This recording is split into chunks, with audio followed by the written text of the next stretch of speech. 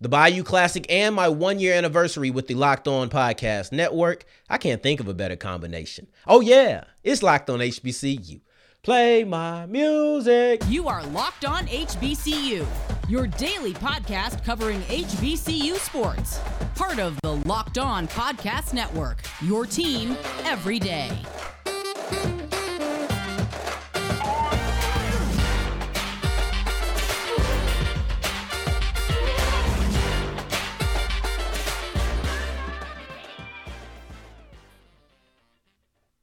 What's going on, family? Welcome back to another episode of the Locked On HBCU podcast, your number one daily one-stop shop for everything HBCU athletics, Monday through Friday, part of the Locked On Podcast Network, your team every day. And I, of course, am Darian Gray, a.k.a. the Mouth of the South, Texas Southern alum and former TSU Herald Sports editor. Thank you for going on this journey with me, making Locked On HBCU your first listen of the day every day. And remember, just because the mic cuts off does not mean that your journey is over, and that goes into the whole weekend. And while you're eating your food, go ahead and tap in and follow me on Twitter at South Exclusives. Today's episode is brought to you by BetOnline. They have you covered this season with more odds, props, and lines than ever before. BetOnline, where the game starts. And why do I have this party hat on top of my head, you may be wondering if you're watching on the YouTube side of things. And that's because today is a celebration. It is marking my 1-year anniversary with the Locked On Podcast Network. Yes, this podcast was around before me.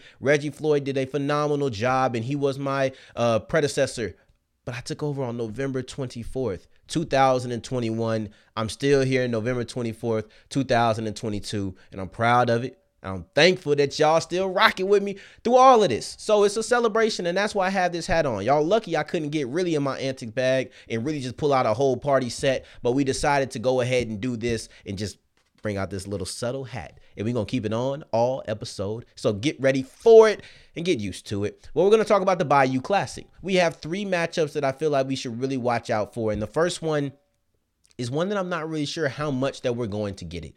And that's Maurice Washington versus Jalen Campbell. And here's the thing. Grambling, the way they use Maurice Washington makes me scratch my head. Because there was a point when he had 2 back-to-back games with 0 touches. Not a catch, not a run. I thought he was hurt. People told me he wasn't hurt. No. And when you look at the stats on Grambling's website, they use that game to factor in, both of those games, to factor in to his yards per game. And it's just not fair because he didn't touch the ball at all. But technically he played. He suited up.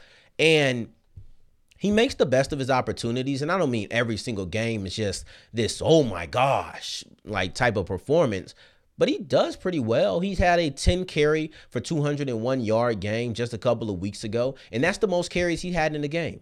How do you have a 201 yard game, yet you've only had 10 carries?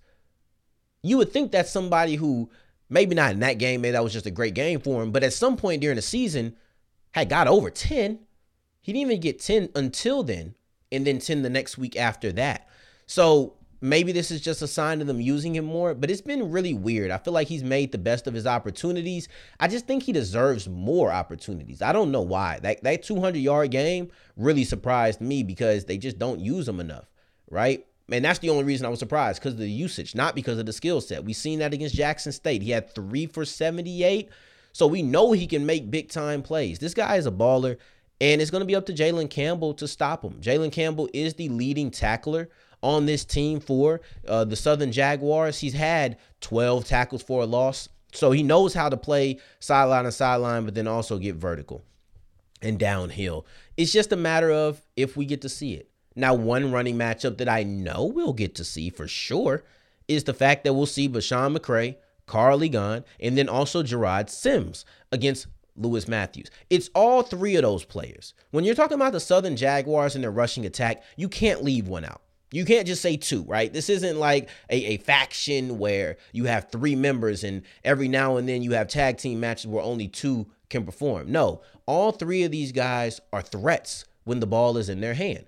And the thing about their trio, very similar to Texas Southern, like I believe we talked about this when they faced each other, is you have the running backs But then you also have to deal with the quarterback, and that just requires a certain level of eye discipline from the defense. And I know I'm putting a lot of it on Lewis Matthews because he is the stud. He is the highlight player as far as this goes. But it's really going to be the whole defense, because there's going to be times when you have read options and Lewis Matthews is going to have to pick somebody, and he very well might not pick the right guy. They're not reading him, but he might go in on that dive and all of a sudden McCray's pulling off the edge. So you're going to need somebody to be there. That's really what I think stopping the read options about. It's about eye discipline and playing your keys correctly. That's what it is to me. But we're not going to get too deeply into it. But all three of these running rushers, I was going to say running back, but all three of these rushers average around 5 yards, if not more than 5 yards a pop. So you know they're all going to be threats. They can all pop a big one. You need to be watching out. And Lewis Matthews is at 97 tackles this year. He's going for 100. He should cross the century mark this game. He only needs 3. And as much as I expect Southern to run the ball, I think he should be able to get 3. He might get 3 in the first quarter, right? But stopping the run is going to be essential. You need to stop the run. It's not our key to victory, but it does kind of play into Grambling's key to victory. But you have to make sure that you do it. It's important, because if you don't do it, they might just run on you all day long. And you're not going to have a chance.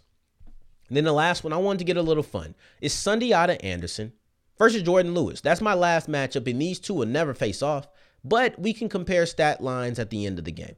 So Jordan Lewis is not the leading pass rusher on the team this year. I know a lot of people were wondering what we were going to get out of him. He's missed a couple of games. He's had to deal with some injuries, and I know that's affected his performance. But then also, he's the highlight player. He's the biggest name. He's going to be the one who likely is going to get the most attention on a snap-by-snap basis, whether he's injured or not. If he's out there, he's probably going to get more attention than other guys. And we've seen that.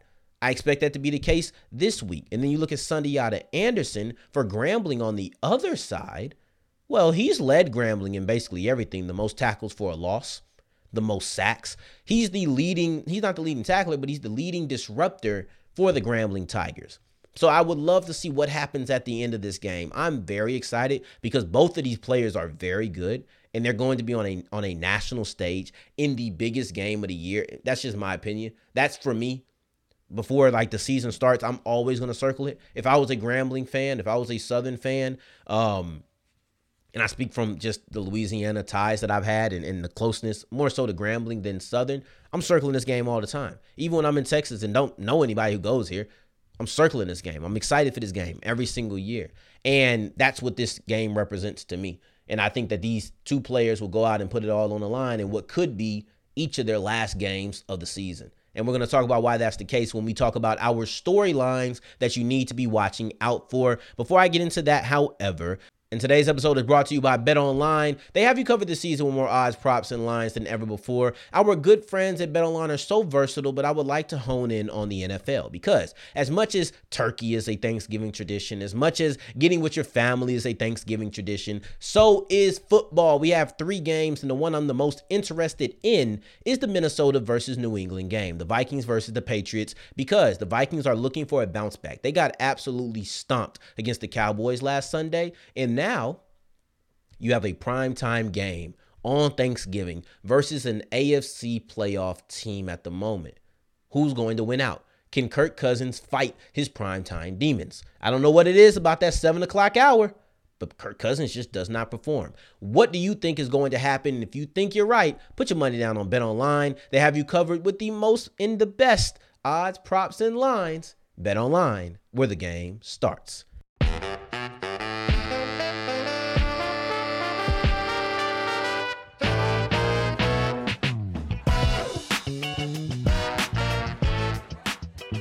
As you keep on rolling on today's episode of Locked on HBCU, I appreciate you for making us your first listen of the day every single day. And today's word of the day is vamoose, meaning to depart quickly. So for your second listen of the day, make sure you're checking out Locked on Sports today with the local experts giving you the best analysis for all of the national stories. You can get it wherever you listen to your podcast. I want to talk about 2 storylines, and there's one that's kind of obvious. The SWAC West Championship is on the line. I think it's understated because there are so many emotions and so many factors at play in every single Bayou Classic. It's a spectacle no matter what, right? It's a spectacle no matter what's going on. And Grambling can't win. Like, that's the thing. Grambling can't win. So with one team not having the same amount of stakes, maybe this isn't so obvious. Maybe this isn't one of those situations where, yeah, everybody knows what the stakes are. Everybody on the Southern side knows, but Grambling might not. Grambling probably doesn't even care, some of them. But I think that Grambling has a unique opportunity to truly play spoiler, because this is the Bayou Classic. For years until last year, this was what decided who was going to be in the SWAC West, right? This was one of those games. And we're back at it again. If Southern wins, they are your SWAC West champions. If Southern loses, Prairie View is your SWAC West champion. I talked about the collapse, but I said it's not a period at the end. This is simply a comma. The story is still going on. If anything, we're just shifting down to a next paragraph. But their story is not over. Prairie View is going to be watching intently on this game and rooting for Grambling. Grambling can be spoilers while Southern can be champions. Yes, I know that Grambling can't do much else, but whoever needed anything else? Who needed to be spoilers? Maybe they just wanted to knock off Southern because this is the Bayou Classic. We're just adding something on top of it. But overall, if you're looking for Southern, you've had so many opportunities. And, you know, I hate to just rub it in because I know we probably have some PV fans listening. But all of those things when I'm talking about Prairie View's collapse, it just went on to benefit Southern because somebody had to be the benefactor of PV slips. And it just so happens to be Southern in Baton Rouge, Louisiana. That's who happens to be the fan. You know, maybe it would have been PV and TSU fans looking at this game intently if I had my way, but it's not. It's Southern who can be in that championship. All they have to do is win. Eric Dooley has the opportunity to be in 2 back-to-back SWAC championships with 2 different teams. First with Prairie View and now with Southern. So in some way, some fashion, we are going to be getting a repeat from 2021. It's just a matter if we're repeating the coaches facing off or the specific teams that are going to be facing off. But all of that will be decided in this game right here. And now, this is Hugh Jackson's first Bayou Classic. This is my second storyline. This is his first one, and this is what legends are made of, in my opinion. This is what's so special about rivalry games, because to me, rivalry games trump everything else that happens. If LSU knocks off Alabama and they have a terrible season, that coach is still going to get that Alabama nod. If Ohio State or Michigan knocks off the other, let's talk about Michigan because they've had a really tough job knocking off Ohio State. Jim Harbaugh, as good as he was, he couldn't knock off Ohio State, and it didn't matter. It didn't matter all the things that you were great at. You couldn't knock off Ohio State. If he does that, it's a different type of love. The same could be true for Hugh Jackson. This is his first season at Grambling, obviously. It's his first classic. You knock off Southern, these are the type of things that's okay. A little bit is forgiven. Some of the things that you've done, I forgive. Some of the miscues, some of the games that we feel like we might have should have won, but we didn't quite get it. Some of the games that you just felt like should have went better or differently. But you knocked off Southern, so a little bit more is forgiven. You get a little bit more grace when you knock off Southern. That's what I love about rivalry games, because it does have that game at hand. Yes, I talked about how Grambling had the opportunity to end hot, and they could have ended with a 500 conference record. That's not going to be the case, but you still have the opportunity to knock off Southern. And in my opinion, that could constitute to some fans as ending hot. This is far from Eric Dooley's first Bayou Classic. He grew up in this. This is what he knows. I don't know him personally, but we're looking at 25 to 30 Bayou Classics for Eric Dooley. He had 4 as a player for Grambling. He had 14 as a assistant coach for Southern. He had 4 as an offensive coordinator for Grambling, and now he's back at Southern. And then let's not even forget, he's been a kid growing up in this. He's been to some, I don't know how many, but you're looking at 22 as a player and a coach. Who knows how many he went to as a fan, as a kid, growing up in the area. This is comfort for him. The one thing that's different is he's now a head coach, and that's something that he's never had. So that pressure that is on Hugh Jackson, I think that Dooley is well aware of it. Jackson probably is too. But they have the same sort of pressure.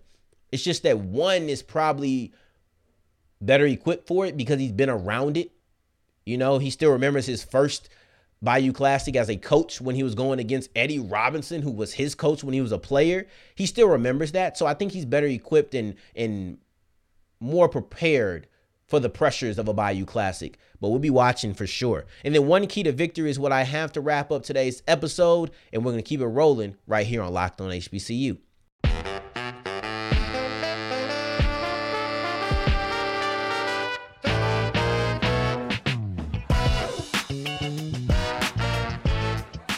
As we're wrapping up today's episode of Locked On HBCU, I have our one key to victory before I vamoose. And the key for Grambling is stop the pass, right? You want to make sure that you get 3rd and 7s. If Southern has a false start or they have a holding, don't allow them to make up those penalty yards. Put them in must-pass situations. And I like Bashawn McCray. I think he's a good passer, a good runner, but I want to take his legs out of the question. I don't want 3rd and 3 where you can have a QB draw. I don't even really want 3rd and 6 where if I play man coverage with everybody having their back turned, he can go off and run. I don't want that. I want to get him in some 3rd and 9s. I want to get him some 3rd and 10s to where if he does take off, I can rally it. I want to get into where he feels like he can't take off because he has to throw the ball. And it's not that he can't throw, but you want to take that dimension away. They're a very evenly based team. They run and they pass. I think they run more than they pass, but they're very even. Nobody's going to be 50-50, so they're about as even as you're going to get in most college programs. Let's take out the run, man. You want to stop the run. Yes, you want to stop the run, but you mostly want to get them into some longer 3rd downs. You want to force them to pass. The games that they lost have been under 200 yards. Matter of fact, outside of Alcorn, where they played and threw for 199 yards, every game that they passed under 200 yards has been a loss. LSU, TSU, Jackson State, then also FAMU. All of those games, they threw for under 200 yards. In all of those 4 games, they lost. So that's the common denominator. You have to force them to throw and you have to stop them from throwing. If they don't have success through the air, they haven't won the game. Hold them under 200 yards passing and let's see what happens. And then for Southern, the key to victory is to force them to pass, right? And it's a little bit different. Yes, I said for Grambling, you want to stop the pass, but for Southern, you want to force them to pass. Here's the difference. Southern is going to try to pass the ball no matter what. That's just what they're going to do. They're a balanced offense. So it's not like they're just run, and they're pretty good at passing. You just need to stop them from doing it. Like, you need to stop them from being successful.